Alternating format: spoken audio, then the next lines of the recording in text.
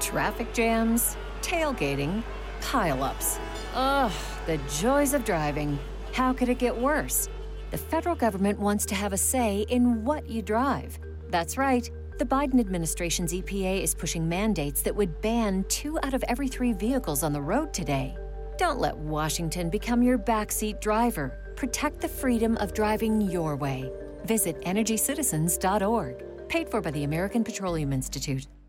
Are you concerned about equality and fair treatment for African Americans? Do you believe in a future where our communities are safe from both crime and over-policing? President Biden's administration is making major decisions, and we need your voice to be heard. The proposed ban on menthol cigarettes is in its final stages of approval, and Black and brown law enforcement executives have said it could have dire unintended consequences for African Americans.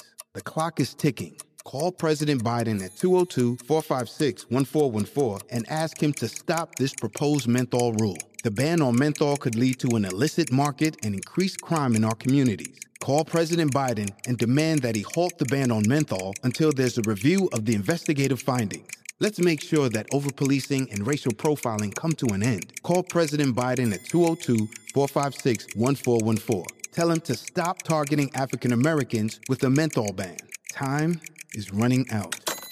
This message is paid for by Alliance for Fair and Equitable Policy. The views expressed in the following program are those of the participants and do not necessarily reflect the views of Saga 960 AM or its management. Welcome to the Richard Syrett Show on News Talk Saga 960 AM. I don't have to tell you things are bad. Everybody knows things are bad. It's a depression. Everybody's out of work or scared of losing their job. The dollar buys a nickel's worth. Banks are going bust. Shopkeepers keep a gun under the counter.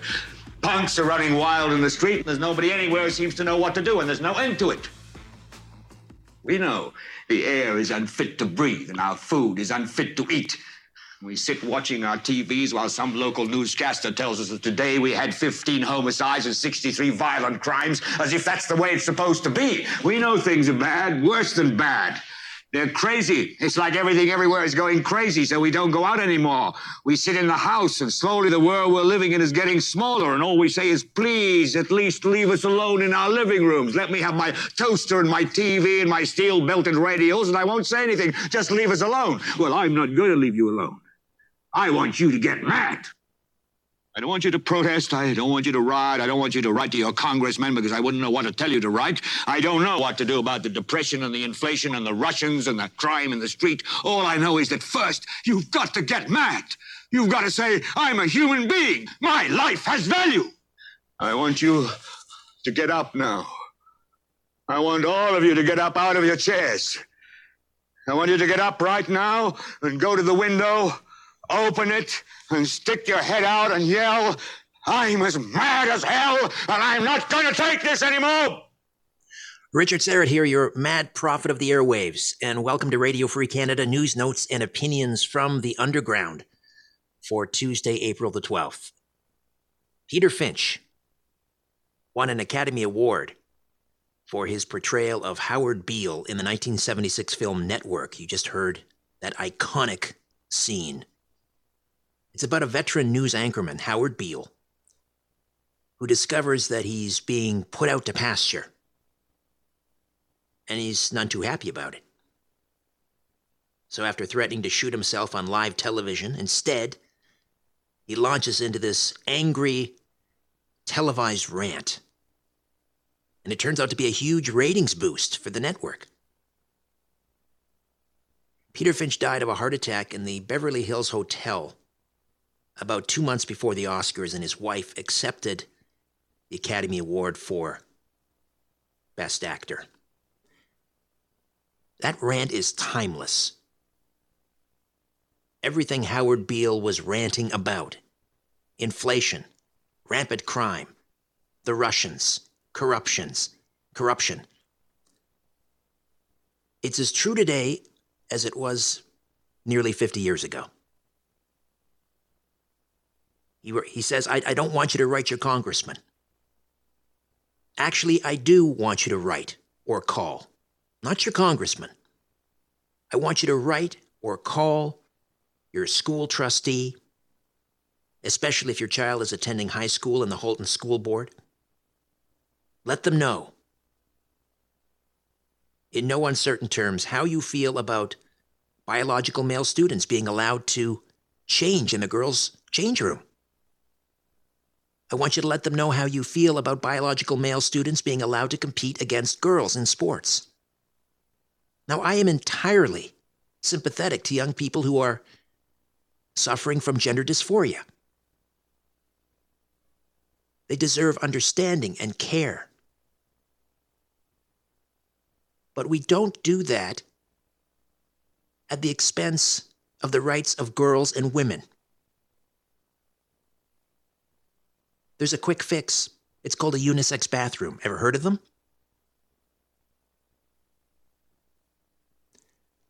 I want you to call or email your MPP and let them know how you feel about critical race theory causing divisiveness in our schools. I want you to tell them how you feel about Bill 67, the Racial Equity in the Education System Act, which is a racist piece of legislation. A bill which will further codify CRT in our schools. This is all happening right now, and we need to stop it. And we need to let school trustees and MPPs know how we feel. Bill 67 will do nothing to foster racial harmony. It will do the exact opposite. It will further divide students. It will categorize them as oppressor and oppressed. It's sinister, it's rancid, and it's toxic, and it has no place in our society. So you need to get mad about Bill 67. You need to stand up for your daughters in high school. You need to call and you need to write, but you need to be kind. You need to be respectful. You need to be polite. But you need to stand your ground. And I want you to call your MPs and let them know how you feel about plans by the federal government to introduce digital currency in this country. Imagine a digital currency combined with digital ID. And we have a prime minister who is using the phrase social cohesion a lot these days. Have you noticed? Social cohesion. What does he mean by that? That's a term the communist Chinese use to justify their social credit system. It's necessary to ensure social cohesion. And it's coming here. And no, it's not a conspiracy theory. If you think it is, you're a useful fool. And we need to speak up now before it's too late. Or else, one day, you'll go online to book a flight, someplace warm, and your transaction will be declined because with digital currency, the federal government will have the power to do that. Freezing bank accounts of people who supported an entirely legal freedom convoy in Ottawa, that was just a dress rehearsal, a beta test.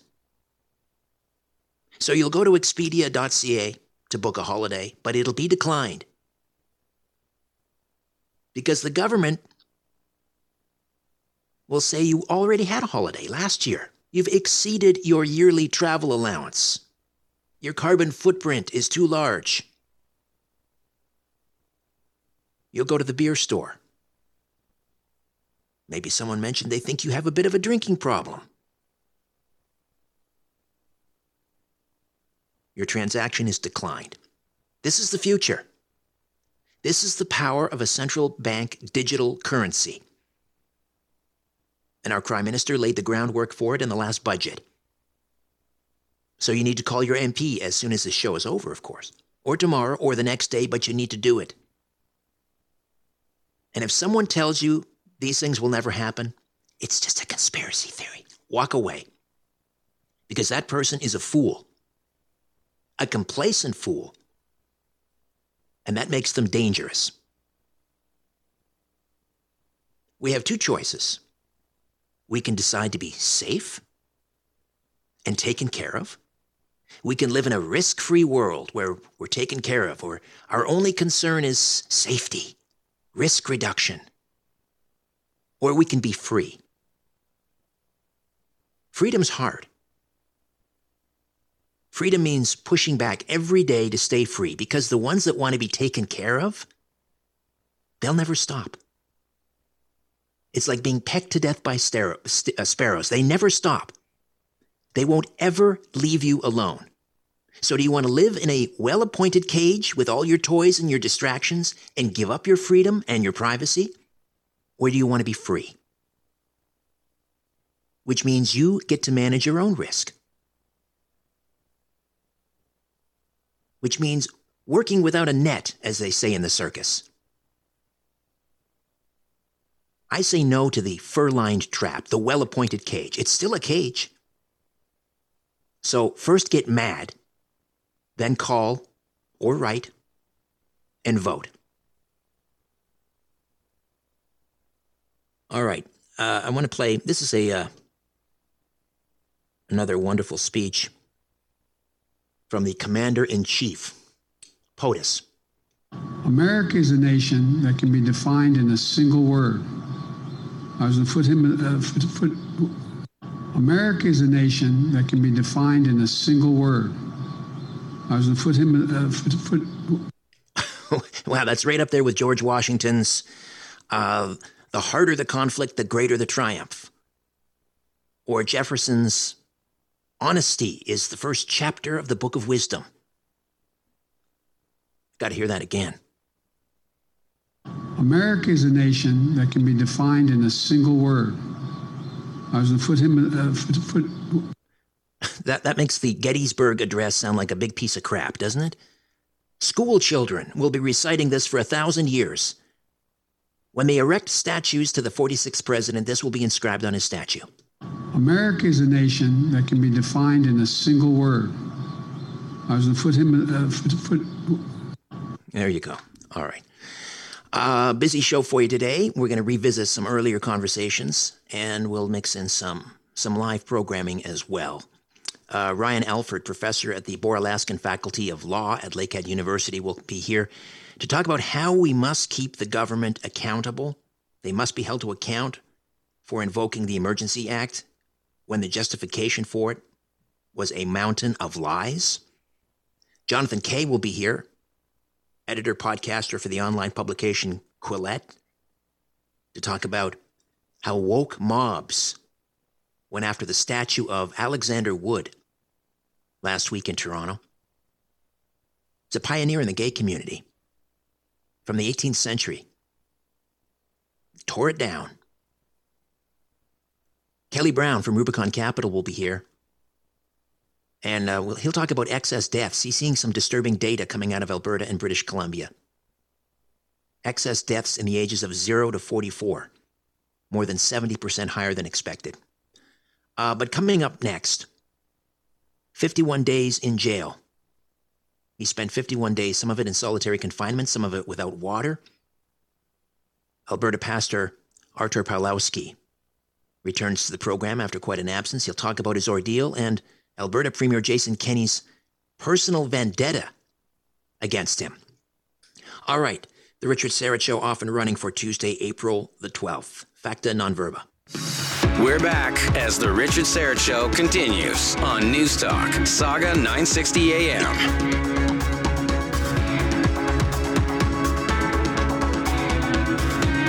Welcome back. Hello. Hello. Artur Pawlowski, Pastor Artur Pawlowski is with us from the Street Church in Calgary, Alberta, and recently released from jail after more than 50 days, some of that spent in solitary confinement, some of that spent without water, without access to a Bible, and we're delighted to have him back on the program after quite an absence. Artur, how are you? Thank you so much for having me back in. I'm good. I'm doing okay. I mean, I spent 50 days plus one in a crazy environment, but I'm out. People need to know that I'm still not a free man. I am on house arrest, facing dozen criminal charges for my horrible crime of speaking to the people, speaking to Canadians, telling people that, hey, stand up for your rights and fight for your country, because what kind of a nation you're going to have, for your children. So I'm okay, but the fight continues. It's interesting. We saw I played a clip yesterday on the program, this chilling audio from a video that was taken in Shanghai, where we saw or heard the cries of desperation from people locked in their apartments. 30 million people locked in their apartments, no access to food, water. Some of them so desperate they were jumping from balconies. It was horrific to see. And then we had Premier Jason Kenney of Alberta saying, you see, this is what happens when you try to achieve zero COVID. And I just thought, is this man, does he have any self-awareness? He has jailed more priests and pastors than communist China. Exactly. I said the same thing. I saw that tweet. I actually responded to it. I said, what a schizophrenic individual, because that's exactly how I see those people. They're double-minded, they're hypocrites, they're schizophrenic. They are doing exactly the same thing to us, of course, on a smaller scale. But the truth is, I spent over 30 days in solitary confinement where I saw people yelling, screaming, banging on the wall, staring at one spot, begging the guards to let them out, crying. And of course, there was no mercy whatsoever for them. And then me, I was transferred to a max pod. I was stripped naked. I was put in metal boxes. I was taken out of my cell, out of my solitary confinement, to a concrete cells, just because I don't know who was telling them to do this to me. When I asked the guards, they were telling me it's coming from the upper management. It's above my pay grade. Then I asked the upper ups, and they said it's coming from the political arena. So Jason Kenney was telling people to treat me in this most horrible way. And the so-called Minister of Justice, Taylor Shandro, as you are aware, those boys were the ones that broke the same restrictions, the same mandates that I was, with my brother David, arrested by the SWAT team. So it's so bizarre. One love for me, one love for D. You're crying out and saying Putin is the bad guy. He doesn't allow the protests, and the Chinese are horrible. And yet, on the smaller scale, you're doing exactly the same thing. I mean, it's so bizarre. So let's talk about what happened down in Coutts, Alberta. You went down there to pray with the protesters, and yet you went down there for one day. You weren't involved in the organizing of it at all. You went, you prayed, you delivered maybe a sermon. They arrested you under a law which I don't think has ever been used before. It's usually reserved for people that want to blow up pipelines and wellheads. Has your lawyer been able to figure out what that was all about? It's crazy. I'm telling you, I have actually two firms representing me, a bunch of lawyers, and those lawyers were contacted by a dozen other prominent lawyers from the country. And every single one of them says, this is the most unusual case we have ever seen. This is crazy. It doesn't make any sense. I'm being charged like a terrorist, and yet I was not the organizer. I did not block the street. I did not even tell them to block the streets. I came as a pastor. I delivered a speech. During that speech 3 times, I told the people peacefully, non-compliance, no swords, no guns. This is not the violent movement. This is solidarity style. This is Mahatma Gandhi style. This is Martin Luther King Jr. civil rights movement style, peacefully. And yet Jason Kenney, this pathological liar, this schizophrenic individual, he comes in front of TVs and he says that Pastor Artur Pawlowski doesn't even call me pastor. He can't even, swallow the title. He says someone that calls himself a pastor should know that for inciting violence against other people, there are consequences. So he's talking publicly, saying that I have incited violence towards other human beings, which is a total lie. And yet he does it in front of the camera. He does it in front of the reporters, and he keeps me in solitary confinement, saying that I am the most dangerous Albertan. I have a document here that excuse me, Pastor, if I could just get you to hold on to that document. We'll pick it up on the other side. We'll take a quick time out. Pastor Artur Pawlowski, Street Church in Calgary, is with us talking about his ordeal, more than 50 days in jail, some of it in solitary confinement, some of it without water. We'll talk more about this on the other side. The Richard Syrett Show, back in 3 minutes. Let's get back at it on News Talk, Saga 960 AM. It's the Richard Syrett Show. And we're back with Pastor Archer Pawlowski from the Street Church in Calgary. Spent 51 days in jail. And this stems from, in total, Pastor Pawlowski, how many days in jail? Because there were a couple of other stints that you were in prison. In total, how many days were you in jail? Are you concerned about equality and fair treatment for African Americans? Do you believe in a future where our communities are safe from both crime and over-policing? President Biden's administration is making major decisions, and we need your voice to be heard. The proposed ban on menthol cigarettes is in its final stages of approval, and Black and brown law enforcement executives have said it could have dire unintended consequences for African Americans. The clock is ticking. Call President Biden at 202-456-1414 and ask him to stop this proposed menthol rule. The ban on menthol could lead to an illicit market and increased crime in our communities. Call President Biden and demand that he halt the ban on menthol until there's a review of the investigative findings.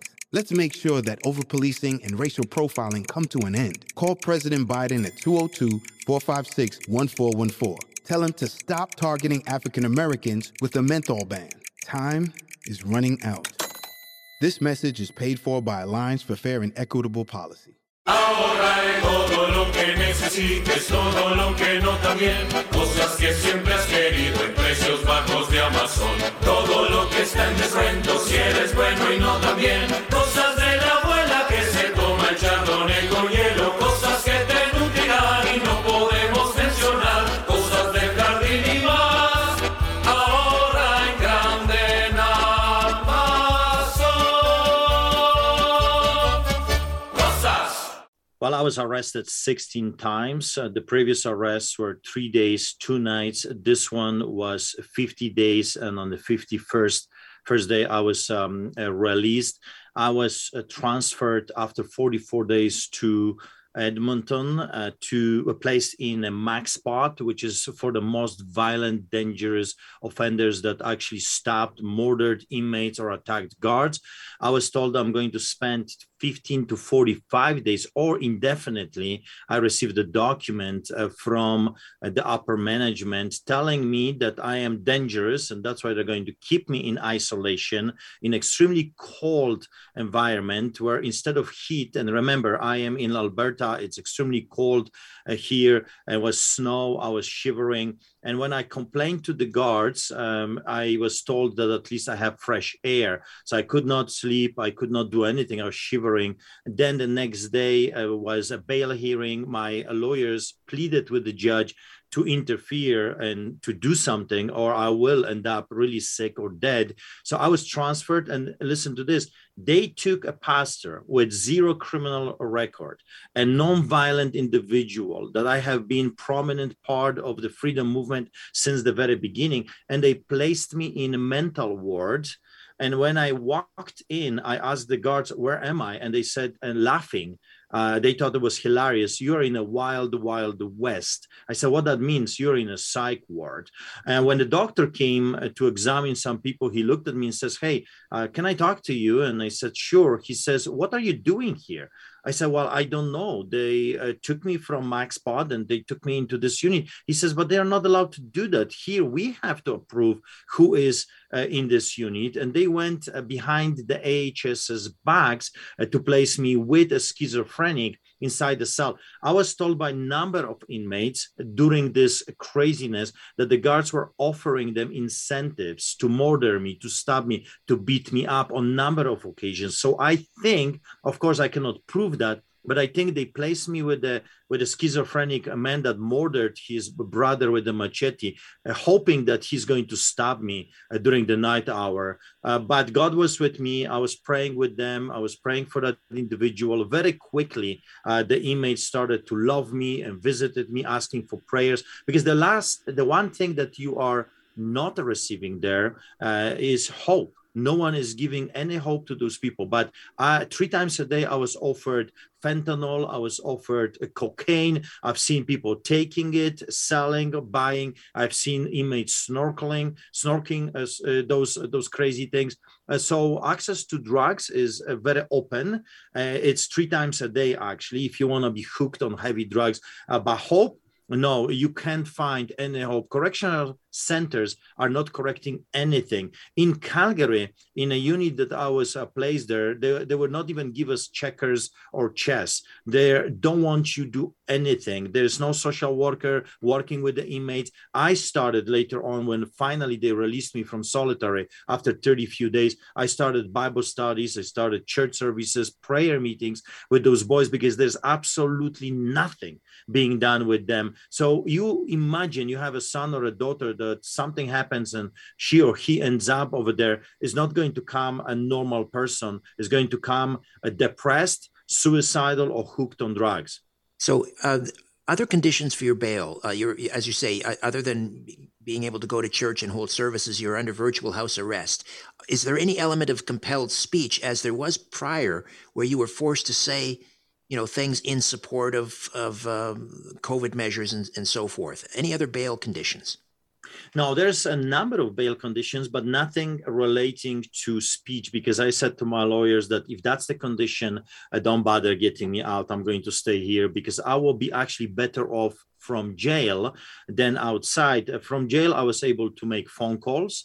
I was able to do my interviews. I was able to encourage people. So I said to our lawyers, if they would muzzle me like a dog, I prefer to stay in. So I think they knew that. And I believe the international pressure was so huge, especially from America, from American politicians and American media, that they decided, okay, this is not looking good. The whole world is watching. The whole world by now knows that this has nothing to do with keeping people healthy or saving lives. I have become a political prisoner. That's very clear. Anyone that is watching this story, 16-hour arrest for no crime, just for feeding the poor, which I do. Thousands of people are feeding on the streets of Calgary, and just giving my sermons and encouraging people to stand up for their rights. Everybody by now, including even my enemies, they know this whole thing has nothing to do with anything else than politics. Once you, God willing, beat these charges with your legal team, will you be launching a lawsuit against the Kenney government?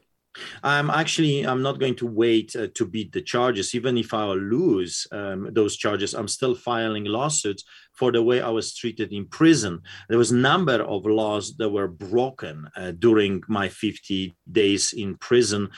Solitary confinement is considered torture. I was being tortured in Canadian jail. I mean, that's unacceptable. I was placed in metal box, suffocating. Water would not be provided to me. I was psychologically harassed, intimidated, constantly fearing for my life when I learned from at least 4 different inmates that were offered to beat me up, to hurt me. When I was taken from my solitary confinement to a concrete cell, there was absolutely no reason for it. When I was transferred to Edmonton, there was no reason for the transfer whatsoever. When they placed me in a mental institution, there was absolutely no reason for it. I'm going after them regardless what happens with the charges. Well, Godspeed, Pastor Artur Pawlowski, and thank you so much. I'm glad to see you again. Glad to see that you're reasonably well under the circumstances. Be well, and we'll speak again soon, I hope. Thank you so much. Thank you for covering this story. Pastor Artur Pawlowski, Street Church in Calgary. All right, when we come back, NASA has spotted a record-breaking, huge comet, and it's headed our way. Oh, joy. Back with that story in 3 minutes. You're listening to The Richard Syrett Show on News Talk Saga 960 AM.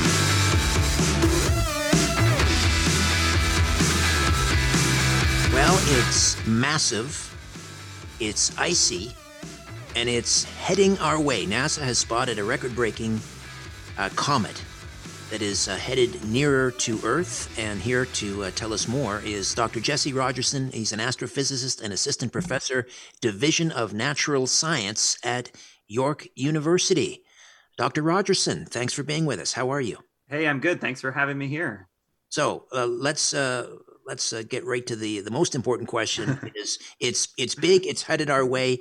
Any danger of a collision? No, definitely no danger of collision. I can definitely, you hear these stories like, oh, an asteroid was discovered or a comet was discovered, and you think back to all the possibilities that could happen.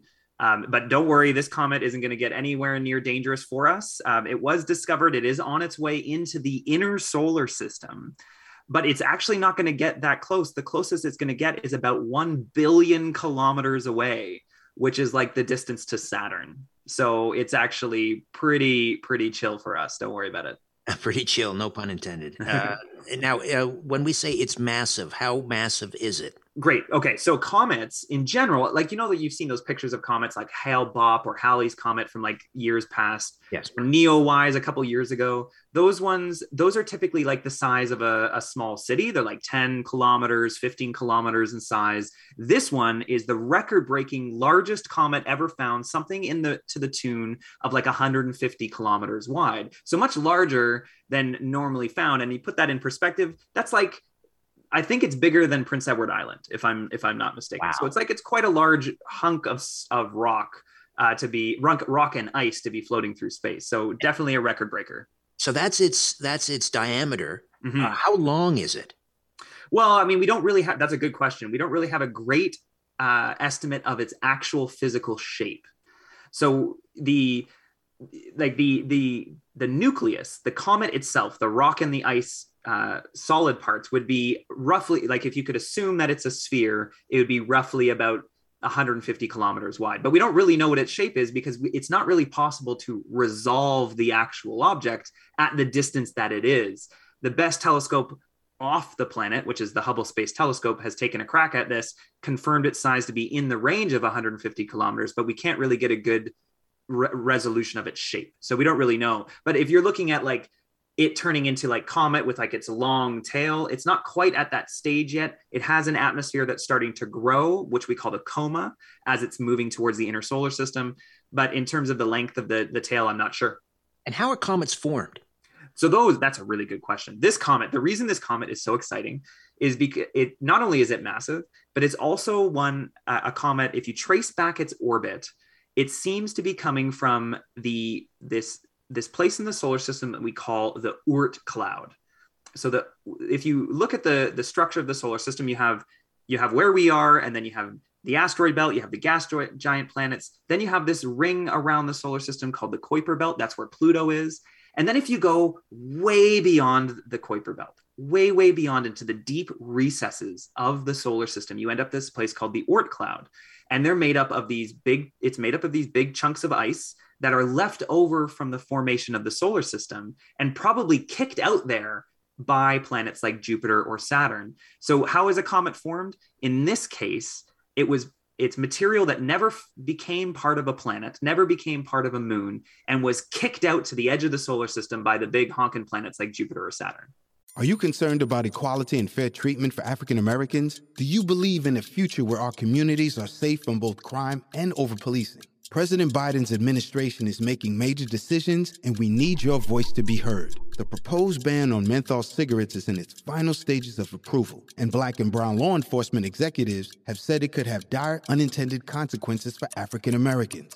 The clock is ticking. Call President Biden at 202-456-1414 and ask him to stop this proposed menthol rule. The ban on menthol could lead to an illicit market and increased crime in our communities. Call President Biden and demand that he halt the ban on menthol until there's a review of the investigative findings.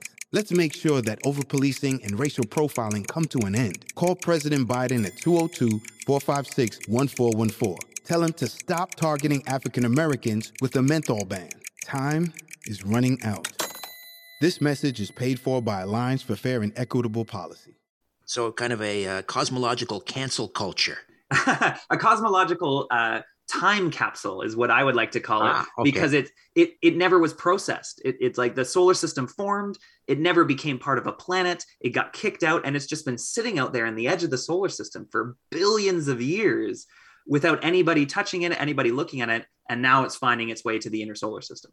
Okay, 2 quick questions in the time that remains. Could we launch a probe and land on that, and what could we learn from it? Oh man, that's a great. So presumably, yes, you would need to get to the orbit of Saturn by the year 2030, which is when it's going to make its closest approach. The closest approach will be to roughly the distance of Saturn. So that's doable, but you would have to kick a project into high gear. And then if you say you did that, so you actually made that happen, then you'd be learning about the conditions of the early solar system. If you were to like sample it, you'd be figuring out like these rocks and ices formed 4.5 billion years ago. What were the conditions like then? How hot was the sun at that time? What were the rocks that originally made the solar system? These are the kind of questions you'd be answering. Oh, very cool. And final question, do these things have like a long elliptical orbit? In other words, will it come by this way again, and when? Oh man, great question. Yes, huge elliptical orbit. Its orbit is 3 million years long. So it will come by this way again, but 3 million years from now. So this is our one chance to get a good look at it. All right, fantastic. This is fascinating stuff. Dr. Rogerson, I hope you'll join us again. Absolutely. Thanks for having me. Dr. Jesse Rogerson, astrophysicist and assistant professor, Division of Natural Science at York University. All right, when we come back, the Homeschool Advisor. Stay with us. Back to the conversation on The Richard Syrett Show. News Talk, Saga 960 AM. And a quick shout out to Declan Phillips on the big audio board. You're doing a great job, kiddo. Great job. All right. Well, he's learning a skill, a common art, if you will. A skill, an art of the hand. And that's what we've been talking about for the last couple of weeks with our homeschool advisor, Ruth Gaskowski. She's the founder of humanitasfamily.net. Humanitas, Humanitas, humanitasfamily.net. Every Tuesday, we discuss homeschooling. And we've been talking about the common arts. And we're going to pick that up again today with, well, you tell us, Ruth. We're going to talk about the common art of navigation. That's right. Yeah. Thanks for having me back. My pleasure. Yeah, I thought we'd start with the common art of navigation because this is something that I'm working on right now. And after all, we really should know where we are and where we're going without the help of a machine. Exactly. Yeah. So why do we still bother with navigational skills in education if we have, we have GPS, we have compasses on our phones and all of these pieces of gadgetry? Why do we need to teach it in education? Right. Yeah, and it's a good question. This question was actually already posed by sort of the godfather of orienteering in 1955. So over 50 years ago, they already said, why bother with map and compass when the roads are numbered and the trails are clearly marked? So this isn't a new question. And nowadays, almost everyone uses a GPS, and let's admit it, we're literally lost without it. But along with this dependence really comes a lot of significant loss. We lose an important fundamental skill of being independent when we position ourselves. And we also sacrifice kind of a connection to the environment we actually travel through. Because as we look at the GPS and the maps, the environment around us actually becomes more abstract, and our brain and our experience is more abstract of the world around us. And if this doesn't sound compelling enough, consider this. Psychologists have actually found that when we blindly follow a GPS, we're not actually exercising our crucial navigational skills, and these actually atrophy. So this is not like learning how to ride a bike and you can always do it. If you don't use your navigational skills, your hippocampus actually shrinks, and they have found this in studies. So, and this can even be a contributor to age-related dementia. So we are literally losing our ability to navigate independently. That's sorry. No, I'm just saying that's amazing. I remember going on long road trips, camping trips with our family. We'd all seven of us would pile into our 1966 Ford Meteor with a tent trailer in the back. And my mother, back in those days, the Brewer's Retail, it was called, they would give you maps of Ontario, and that thing would be spread out on the dashboard. And my mother in the passenger seat, she was the navigator, and we had to navigate using a good old Brewer's Retail map. So you were saying, I was reading here, you gave me some notes about the Navy. They require their graduates. Will you tell me, what do the Navy graduates, how do they learn to navigate? Well, apparently they aren't learning it anymore, because what happened is the crew of U.S. Marine officers was actually reprimanded and removed from training because they cheated on a land navigation course, because they hadn't looked up they hadn't learned how to navigate with compass and map, and they looked it up kind of on a tool that they weren't supposed to use. And the U.S. Navy actually is now starting to require their graduates to know celestial navigation again, because they realize it's kind of strategically unsound when you rely on GPS technology. So even though these machines are very useful, relying on them kind of makes us very dependent. And we always used to have these skills independently. So it's really still good to foster them, because they also strengthen the types of thinking skills that are used in all sorts of spatial processes. And it kind of builds confidence and self-reliance when you really know where you're going and you can get along with just a compass and a map. There you go. Follow the North Star. Okay, so how do you incorporate navigation into the curriculum? Well, if you're in Scandinavia or one of those Nordic countries, it's actually part of their national curriculum. So it's awesome there. Orienteering was invented in Sweden kind of in the late 19th century. So there, it's a really, really big thing, and it's part of school because they realize it's not just essential kind of for knowing how to get about, but it's connected with physical education. So orienteering requires peak physical shape and can be combined with circuit training. So you can combine it with phys ed, which is one of the things we're doing. You can combine it with science. So studying celestial navigation takes a lot of astronomy knowledge. Combine it with geography, where you study landforms, coordinate planes, and maps, and also, interestingly, history. When you study the tools of navigation, it's really fascinating to kind of realize that, you know, the first compass was invented over 2,000 years ago, like in the Han Dynasty in China. And when we kind of track navigation through time, we also have, I think, a bigger sense of, you know, where we belong and what the history behind it all is. Very cool, very cool. So how can parents who don't homeschool integrate the common arts such as navigation into their child's education? Yeah, I was thinking about this, and I think my biggest piece of advice is don't add it to your schedule, but don't overcommit yourself and overschedule your family. This can leave you time to actually kind of have the freedom and the flexibility to explore a common art, such as navigation, together kind of in a project-based approach. So I would recommend making use of the connections you may have in your circle of family or friends. Is there a scout leader, a geographer, a cartographer, anybody who's done any military service or a surveyor among them? Those are all people who will have navigational skills to begin with. And sometimes it can just take a couple of weekends. I put some resources on my website where this is something we just did this morning, where you can print out a topographic map from your local area. So we are right next to a conservation area, and we were able to create a topographic map all the way down to the details, to the little hills, the little creeks, and the bogs.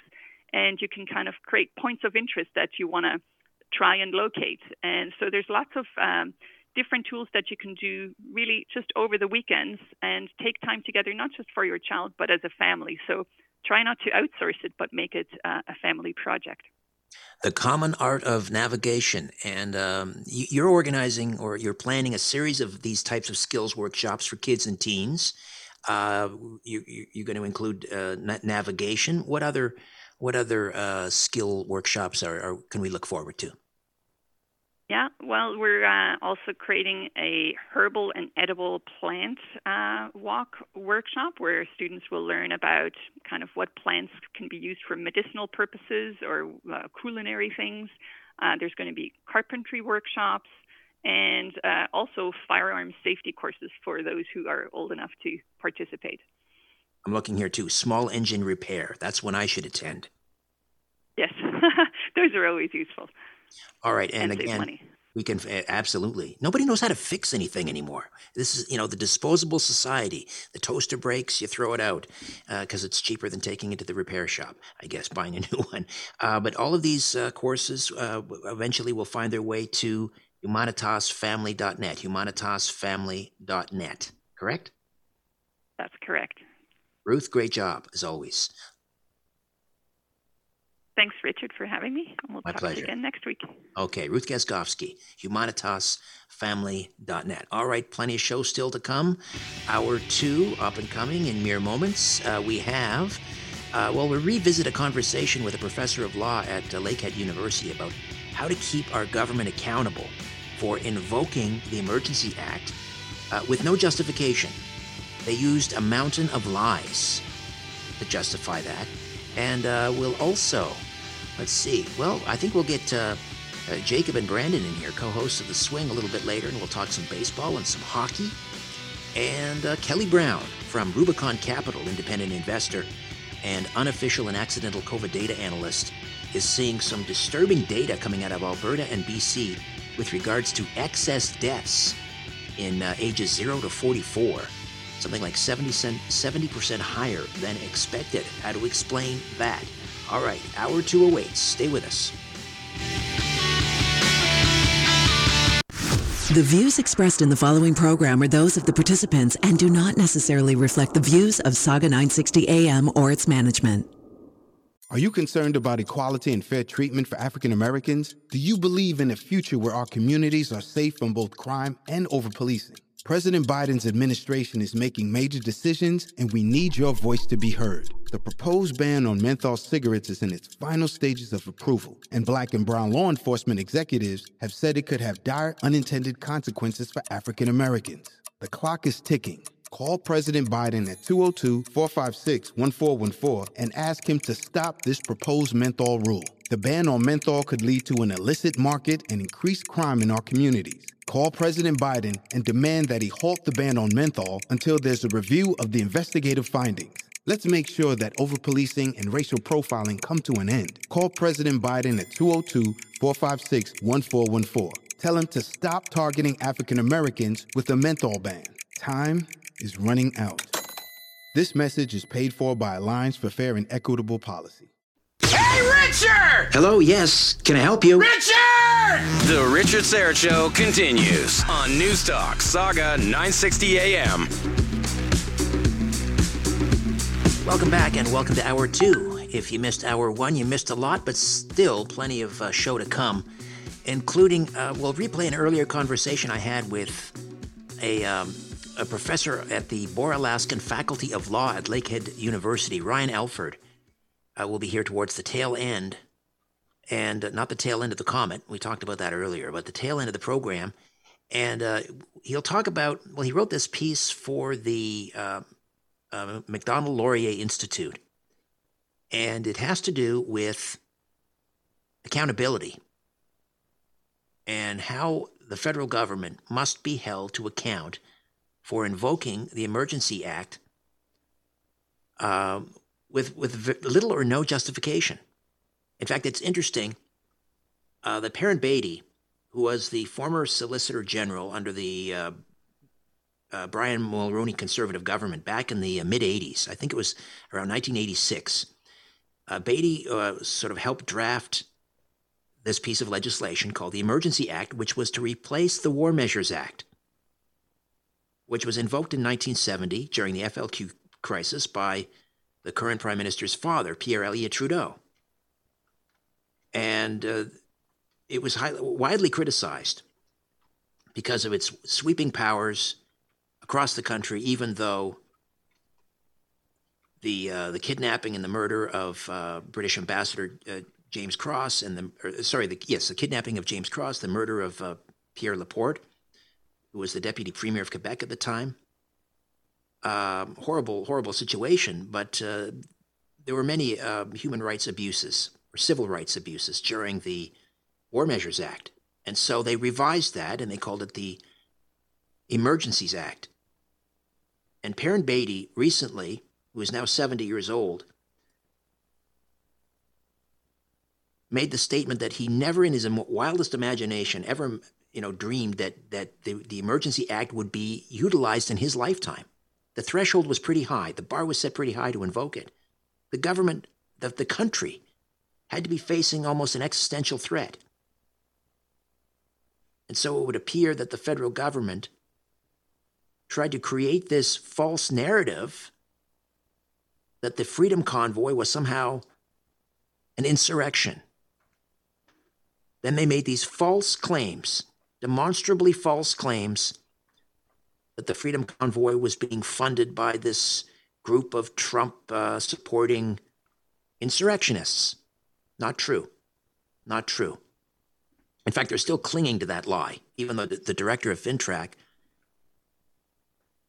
testified at a parliamentary hearing and said there was no substance to that accusation. And then there was, more lies. The truckers are arsonists. False.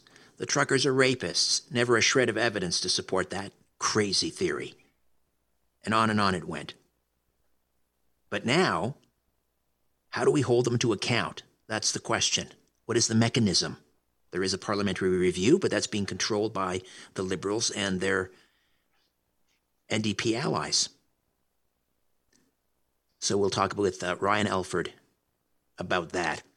Jonathan Kay, editor and podcaster for the online publication Quillette, an occasional National Post columnist as well. He'll be here to talk about yet another statue being torn down. This one's interesting. It was a woke mob of sorts, as he'll explain, not the prototypical mob of vigilantes, roaming the streets, indiscriminately destroying and smashing. But this one was the statue of Alexander Wood. And it was to commemorate, well, he was a pioneer in the gay community, an early resident of the town of York, muddy York, in the 19th century. And they tore that statue down of Alexander Wood. He'll explain why. Right now, Kelly Brown is with us, independent investor, Rubicon Capital, accidental and unofficial COVID data analyst, and he alerted me last night about some disturbing data he's looking at coming out of Alberta and British Columbia. It has to do with weekly excess deaths in a particular cohort, 0 to 44 years of age. Kelly, welcome back. How are you? Pretty well today, Richard. Good to speak with you again. Likewise. Well, thank you for bringing this to my attention. This certainly deserves a considerable media attention. Doesn't seem to be getting any. First of all, how were you alerted to this data coming out of Alberta and British Columbia? Well, this is just sort of some of the regular research that I do around this. This is data coming out of Statistics Canada that I monitor on an ongoing basis, and I've paid attention to weekly all-cause mortality and excess deaths for some time now. And we have, for all of Canada, we've got some decent data up until October 2021. But we've got even better data going to the end of the year, 2021, for Alberta and British Columbia. We're sort of still waiting for some of the other provinces to come in. Okay, so explain what is meant by excess deaths. So excess deaths, so year to year, any given period, the number of deaths that occur in any age group are fairly predictable. And all-cause mortality tracks those predictable deaths year in, year out. And so like a baseline. It's effectively a baseline. That's correct. And that can be broken down by age groups. So by age, sex, geography, any number of ways. And Statistics Canada does a pretty good job of it. So between 0 and 44, there would be a baseline. There would be some variance year to year because maybe, unfortunately, some years, maybe there's more traffic fatalities or more overdoses or more, God forfend, suicides. But within kind of a pretty predictable baseline. There's it's a range. It's a pretty predictable range. And we're just, for purposes of my analysis, I'm just using the midpoint of the range. Okay. So when the number of deaths, which as we said are normally predictable, when they start diverging from that center line, either above or below, there's some change happening in the population. And because, as we say, again, these are predictable, we should be asking why. Okay, and what kind of increase are we seeing in excess deaths? So we're seeing an alarming increase. In Alberta and BC, we're now at the end of the year showing excess deaths are now showing 70% of the deaths that we would normally expect. So what that means, just put another way, if in any given year you would expect 10 deaths, well, we're getting 17. So we're getting 1.7 deaths for every one death we would expect.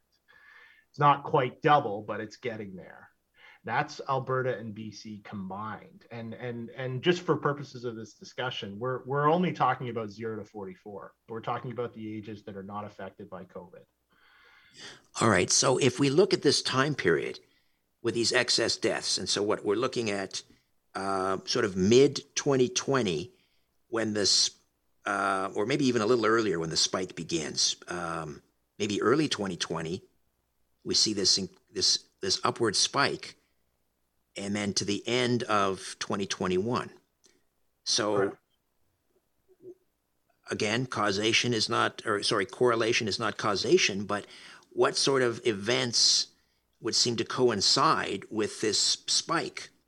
Yeah, so it's useful to break it down year by year. So in 2020, once the lockdowns hit, the excess mortality for these provinces that had been oscillating around 0 jumped right away to 30%. We were seeing 30% more deaths than what we would normally expect. And that number was pretty consistent through the end of 2020 and into the first half of 2021.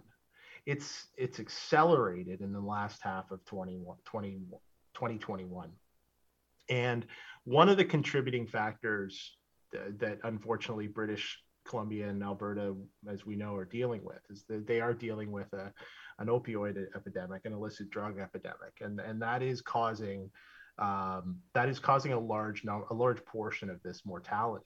And I've done some work around that, and I can so far, at least in BC, I can attribute about 30% of the increase in excess mortality to illicit drug deaths.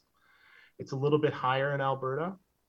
And those illicit drug deaths have accelerated actually as well in the last half of 2021. They haven't gone away with reopening. They've actually gotten worse. Right. So we've had an opioid crisis arguably in this country for what, decades? At least a decade, I would say, probably. So and the lockdowns are now over.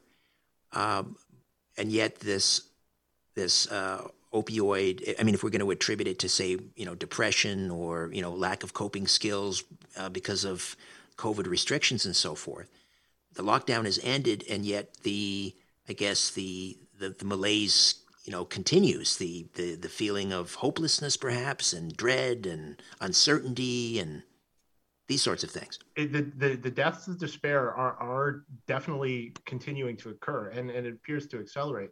Look, any way we can get into the attribution, and I'm sure we will, but any way you slice this is a public health emergency. There are almost twice the amount of people dying in the ages 0 to 44 than we would expect to die in any given year prior to the pandemic. So at the very least, this is an indictment of the public health response. Here we are 2 years later, and we're dying at 70% of the rate, 170% of the rate that we would expect.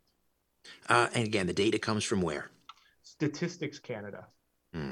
This we're just about out of time, but this mirrors, I would say, in a certain extent, maybe the numbers are a little different than what Edward Dowd was talking about from the former BlackRock portfolio manager who came on, who was investigating CDC data along with an unnamed insurance analyst, and he found what he called this Vietnam-era event among the millennial cohort in terms of excess deaths, like 60,000 excess deaths. So the numbers are a little different because obviously, it's a different scale, Canada and the United States, but it seems to be a similar phenomenon.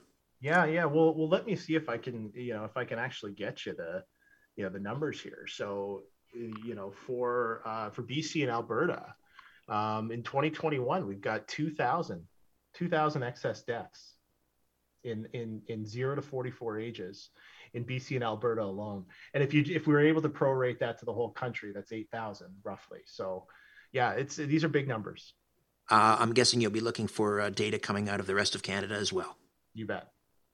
All right. Well, we'll have you back on once you have that squared away. Kelly, thank you so much for this. It's an important story. Thanks again, Richard. Great work. Kelly Brown, Rubicon Capital independent investor, and you can follow him on Twitter at Rubicon Capital _, at Rubicon Capital _. All right. Woke mobs going after statues, and this time of a prominent gay man in the early days of muddy York. John Kay has that story next. We're back as the Richard Syrett Show continues on News Talk, Saga 960 AM. Welcome back. So another statue of a dead white guy torn down the other day. The woke mob can't help themselves. They see a dead white guy represented in a statue, and it must come down. Colonialist, I can't even say it, colonialist.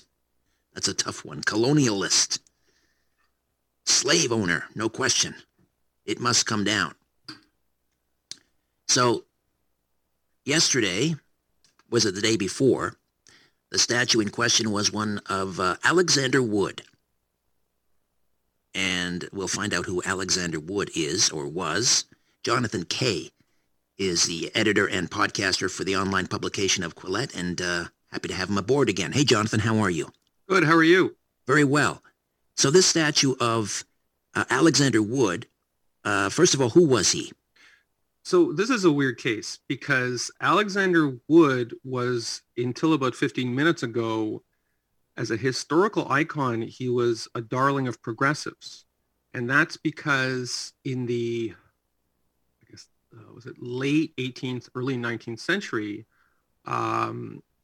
he was living in Upper Canada. He was living in Toronto, or I guess York, as it was then known. And he seems to have been a gay man, even though it's complicated because at one point he actually sued somebody who called him gay, because of course in those days it wasn't, LGBT rights were in their infancy, let's say. And so a statue of him was put up in the gay village here in Toronto, where I live. It's sort of Church and Wellesley. It's one of North America's best known gay villages, celebrating this historical figure, this presumed pioneer of gay Canadian life. It was erected with much fanfare, I think in 2005, with a lot of money raised by the local Church Wellesley Business Association. It's essentially gay owned retail. I'm not exclusively, but that's, the gay village. And money kicked in by government. And I think in today's dollars, the statue cost them like $300,000. It's a beautiful or it was a beautiful statue. The sculptor, a gay man, Dale Newbigging, unfortunately he passed away in 2012. Just an amazing statue. And it's not like one of these statues that gets torn down where it's like from, 200 years ago and like it depicts some white guy with like Indian women at his feet, or, it was a very politically correct statue celebrating a gay pioneer, but they destroyed it anyway. Like, they didn't take it down, they destroyed it. And this is only 17 years after it was erected, which must be some kind of record. I mean, I think Toronto has that kind of, because it's not some old venerable statue of John A. Macdonald that's been around forever. Right. I don't think those should come down either. This was put up by progressives, and progressives tore it down. And is it because, again, I mentioned, he looks like a white guy. He looks like he come from a particular era, and therefore he must have been a colonialist or a slave owner. Is that basically the mentality? It's more complicated than that, but also less incriminating. Look, by the way, I'm sure Alexander Wood probably had the same views as everybody of his era. I'm sure, if we asked him about race issues, if you were around today, everybody was a racist back then. I'm sure he probably was a racist, but that's not why they tore the statue down. They tore the statue down because I guess it was like after the whole George Floyd stuff, and specifically after these stories about suspected grave sites being found on the former grounds of residential schools here in Canada. This isn't late May 2021, I mean, as you know, there was like this sort of very big activist furor that went up, and Wood was accused, so the statute had already been up for 16 years, Wood was accused of being some kind of architect of residential schools, and they dug up what they claimed was evidence of it. But what makes this story crazy is it's not like, what's his name, Egbert Ryerson, or whatever the name of the Ryerson Edgerton Ryerson. Egerton, right, yeah. Lent his name to Ryerson University, where, there's a good case to be made that he actually was connected in the formative stages to residential schools. Alexander Wood had nothing to do with residential schools. He died decades before the first residential school was created. It is absolutely true that he did have a strong hand in financing the creation of a school for Indigenous people. That school was created and financed on the personal request of a First Nations chief who had snowshoed 700 kilometers to York specifically to campaign for funds to build this school. And Alexander Wood helped him build that school.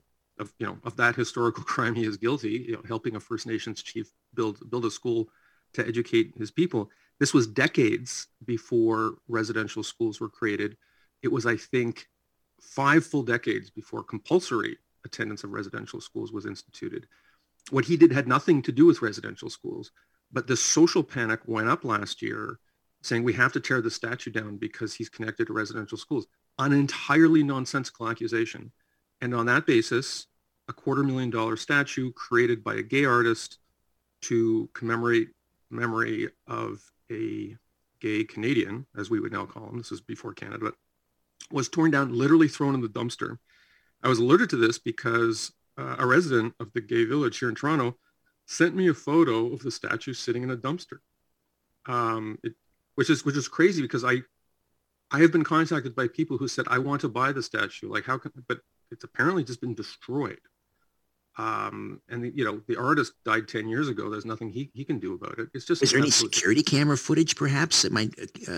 Well, I mean, the thing was done. So just to be clear, so this is. I should have clarified this earlier. Like, this wasn't like a bunch of hooligans who came in. And, we've all seen footage of mobs tearing down other statues. There was nothing illegal about the statue coming down because the BIA, so I guess Business Improvement Association, I think that's what it stands for. The same BIA in the Church Wellesley Village that raised funds for the creation of the statue 17 years ago, they were taken up with the social panic about how this guy was some kind of icon of residential schools, which he wasn't. And it was on their request that it was taken down.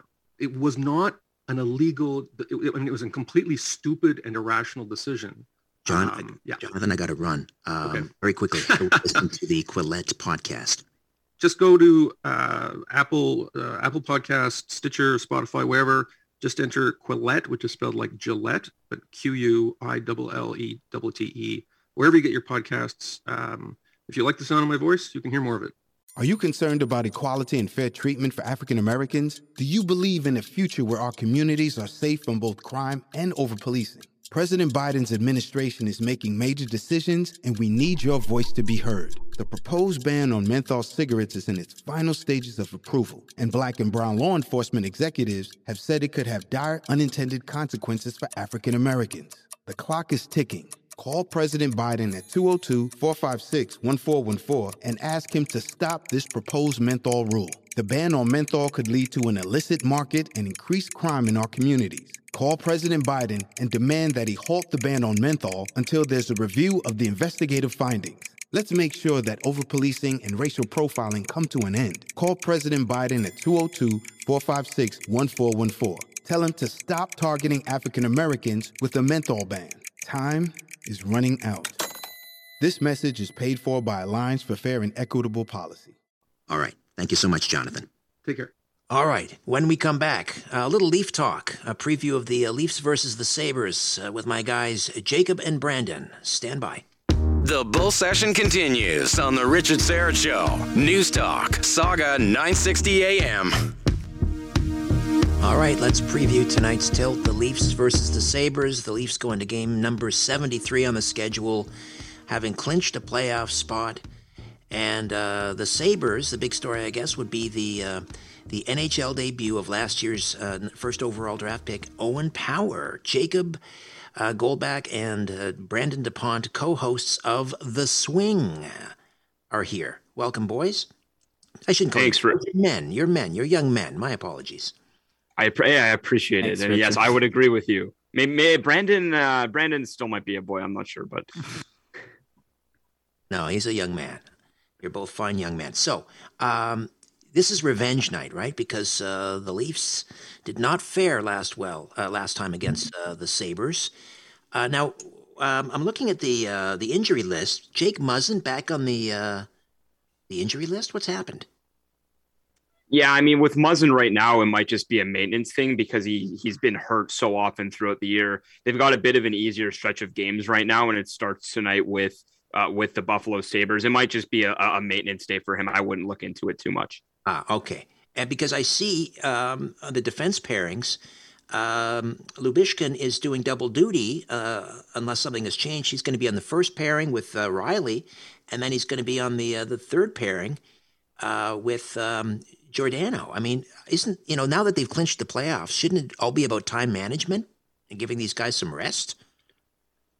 Yeah, I would think so. I don't understand why he would be doing double duty. I don't know if they got into some roster constraints, but that seems bizarre to me as well. Hold on, have you seen have they released the lines yet? Because they do have, even with Muzzin out tonight, they still do have 6 D-men that are dressed: Brody, Giordano, Hall, Liljegren, Lyubushkin, and Riley. Okay. Well, yeah, you know what I do? I go by the Leafs Nation line combinations. I check that every day, and they've got them. You're right. I mean, it wouldn't make sense. If Liljegren is healthy, they would put him on there with Giordano.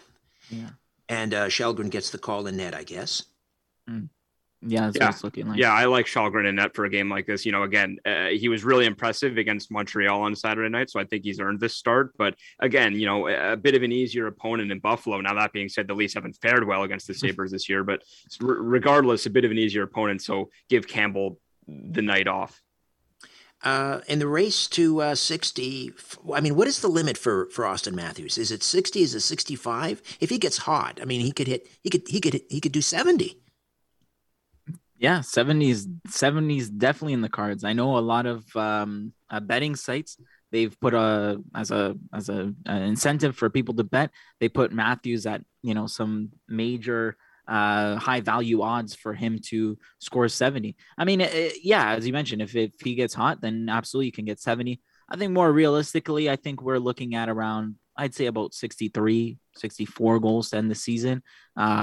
When the games, obviously these games probably, they don't mean as much, right? Obviously, when in terms of how far they'll go in the standings and from here until then the next couple of weeks here. But I think he can definitely hit 70. It's definitely in his capabilities. We've seen how well he's played this season. Definitely in the running for the Hart Trophy. I mean, I think he is unbiasedly, but I am biased, sorry, but I think he's definitely in the running for the Hart, and anybody who disagrees, I think is foolish and hasn't watched enough of his play this season. Right. Jacob, what about the idea that he scored 50 and 50, but he didn't do it like right from game one, as some others have done, Gretzky and others, right the first 50 games, but to score 50 in 50 games towards the latter half is more difficult, would you argue? I think it's ludicrous. You're right. All the people, there's so many people on Twitter, and they're all Leaf haters who are discounting Matthews, saying that, it wasn't 50 in the first 50 games, so it doesn't count. Are you kidding me? Why does it matter? The guy put up 51 goals in 50 games. Why does it matter when it happened? My point is it's harder because as you get into the season and there's more at stake and teams are in the playoff hunt and it's crunch time, I would argue, and teams starting to tighten up defensively, it's harder to score 50 in the later, in 50 games later in the schedule. And the other thing too is Matt, you're fresh out of the gate at the start of the season. Matthews is already 16 games into the year, which is when he started on the streak, somewhere around there. He'd already played a bunch of games. He'd already had some wear and tear. I agree with you. I think it definitely, if anything, it is more difficult. And just people that are discounting it, saying that it wasn't in the first 50 games, I think they're just not thinking. Right. Very quickly around the horn here. Prediction for tonight's score, Brandon. What was I gonna say? Last time you asked for a prediction against Buffalo, I picked the Leafs and they ended up losing. And then you asked for a prediction against the Stars, and I said the Stars would win, and the Leafs ended up winning. So I'll not be the jinx here, and I'll say Buffalo. And P.S. I think the Leafs will win. So that's why I'm gonna say Buffalo. Oh, you're covering your. Yeah, I'll bet both red and black. All right, and Jacob, quick score. No, I got to go with the Leafs, and I think it's a blowout. I mean, the thing is that they're either going to blow the Sabres out or they're going to lose. I think they win 6-2, and Matthews has a goal. I'm going to say 7-3 with Leafs. I'm going to end things on a positive note. I've been a naysayer too much lately. So I'm going to be positive, 7-3 Leafs. All right, gentlemen, Brandon DuPont, Jacob Goldback, co-hosts of The Swing, heard Mondays at 3 right here on the Mighty Saga. Thank you, gentlemen. Great. Thanks, Richard. Holding the government accountable for the Emergency Act. Just having a little chin wag on the Richard Syrett Show. News Talk, Saga 960 AM.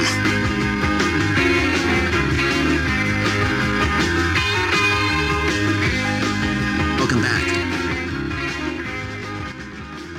Well, the Emergencies Act,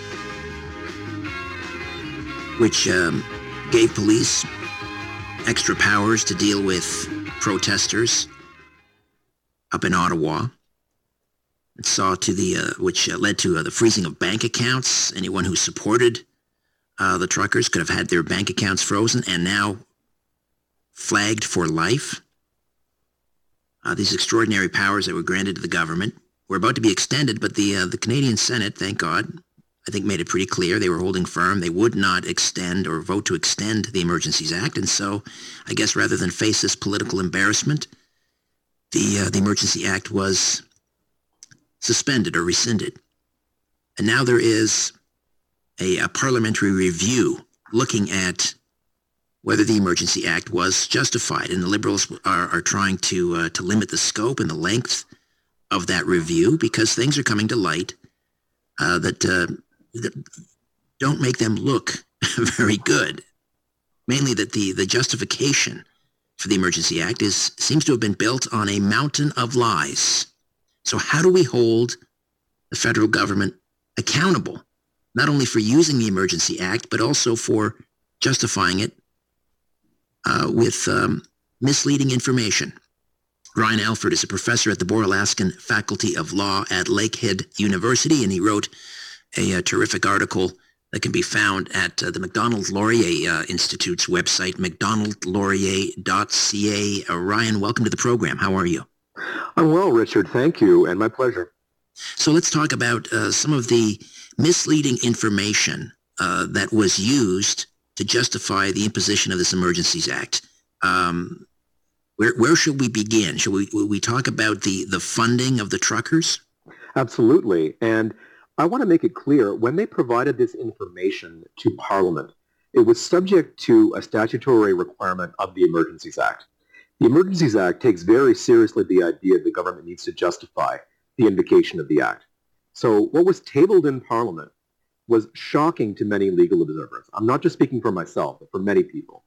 A unsigned, unsworn document that makes reference to hacked information.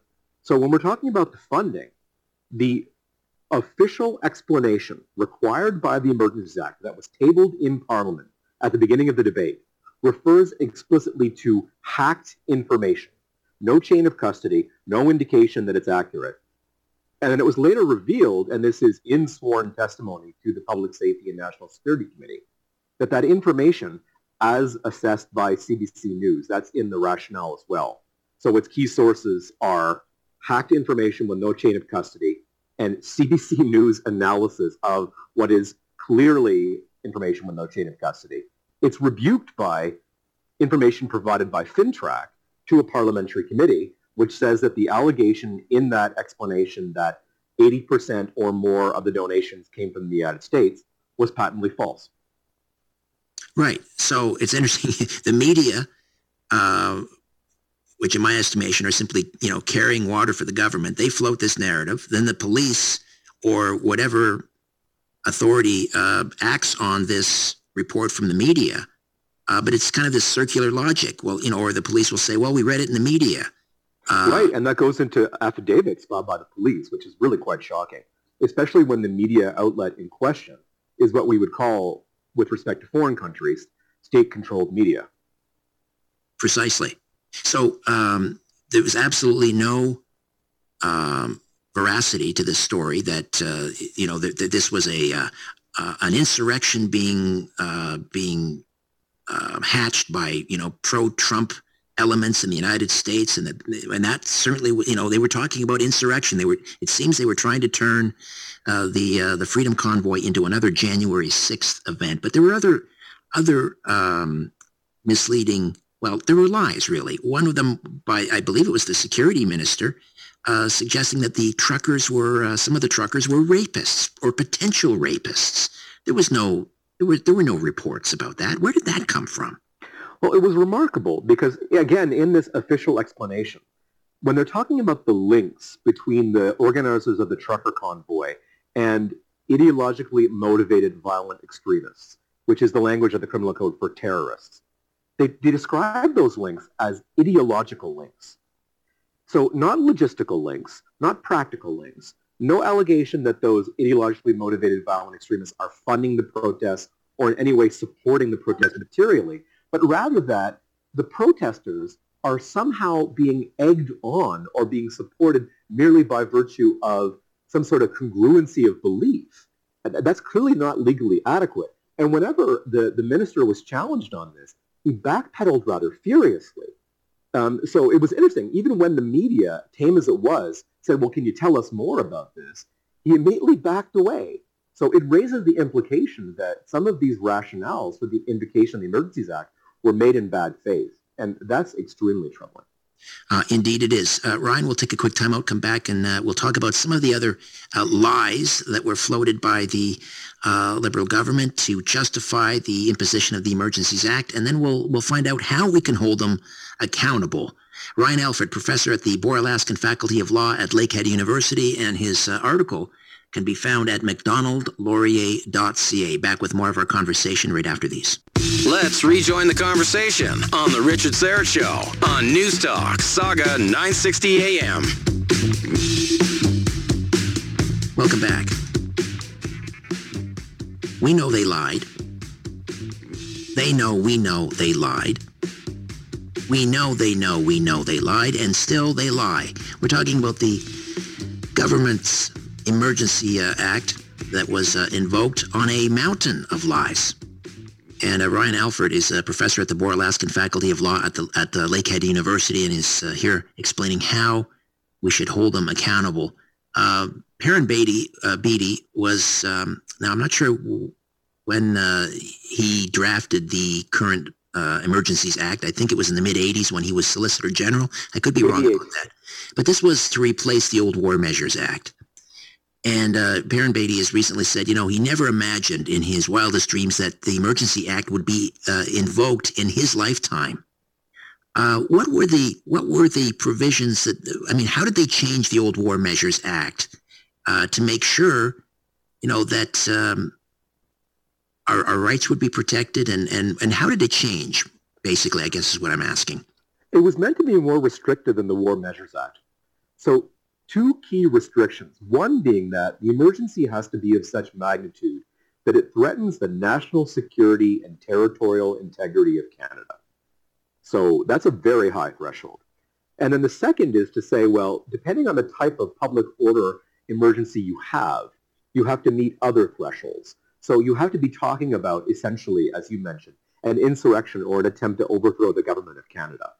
And that is why it was really hard to contemplate, going out of the 80s into the 21st century, that there will be anything of that magnitude. And the problem being, if it is invoked without those conditions being met, the government is not just abusing its powers, but it's expanding the scope of its own powers beyond what it can do under the Constitution of Canada. And that's the most cynical and destructive thing you can do in a rule of law state. So it seems like they were trying to falsely construct a narrative that there was an insurrection, that that this was this would meet the test as sort of laid out by Perrin Beatty in the mid 80s. So now we have this parliamentary review. The Liberal government now has this alliance with the NDP. So what can we expect to come out of this review, and what would be the next step then to hold the government accountable? How do we do that? Well, again, this is just so cynical. About a week before the coalition was announced, and I imagine the negotiations were ongoing during that time, the government said, well, we want a neutral chair for this committee. Now, the normal convention is that the official opposition provides the chair of any oversight committee. That will be a conservative.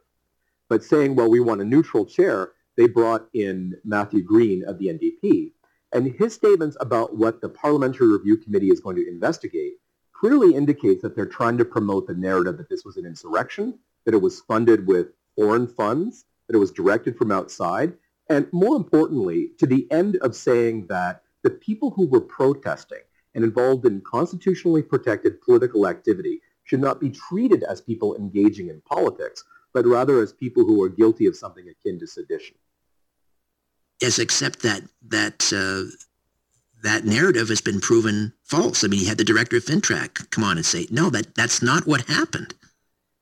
Well, you see the line that the Senate didn't buy and why they pulled the plug on the Emergencies Act at that moment. It was when the Senate said, we are not going to accept assertions brought forward by intelligence agencies if you won't let us see the intelligence underneath it.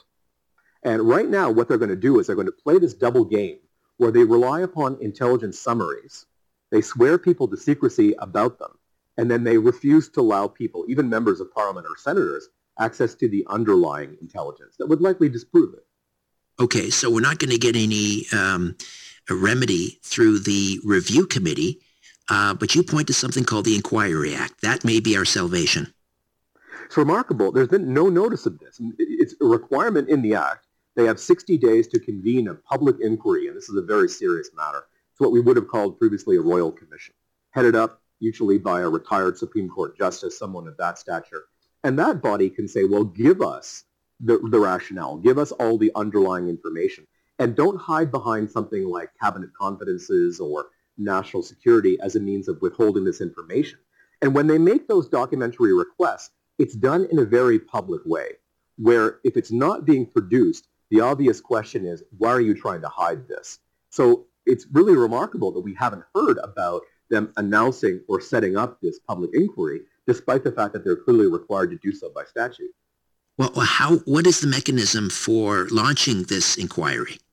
It's just automatic. Within 60 days of revoking a proclamation of the Emergencies Act, it just comes into being, but the step that has to be taken is just an announcement by ordering council. So that's just essentially a document drawn up by the Privy Council office and gets the signature of the Governor General saying this is what the Committee of Inquiry will investigate. Now that mandate, there's no scope for negotiation because it's established by the Emergencies Act. The only really detail that needs to be filled in is the identity of the commissioners. Which judge is going to serve as the commissioner of the inquiry? So I don't understand why there's been any delay or why the government hasn't moved forward with this, given the clear statutory requirement and the ease of doing so. Now might be a good time for the leader of the opposition, Candice Bergen, to stand up in the House and just go, And they've done so. I know that I've seen people like Leslyn Lewis talk about the timeline, about the 60 days rapidly coming to a close. This is the opportunity for the opposition to say, this would be the most serious breach of the government's duties imaginable. And I think that would resonate with the Canadian public, because now, given that all this information is coming out, that the officially stated rationale was a pretext, people really want to know. And I think they're also aware that when it comes to something like this, it's not the crime that brings the government to heel. It's the cover-up.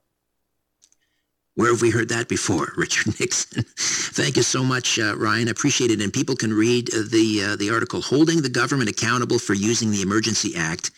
Ryan Alford for Inside Policy at the Macdonald Laurier Institute's website, macdonaldlaurier.ca, macdonaldlaurier.ca. Thank you so much for this. A real pleasure, Richard. Anytime. Likewise. All right, that's it for me. My thanks to Jody, Jacob, Brandon, and Declan. I'll be back tomorrow to do it all over again, God willing. Be well, find joy, hold fast, be kind, but push back. I'll speak with you tomorrow at 4. Don't be late. Until then, I remain unbowed, unbent, unbroken.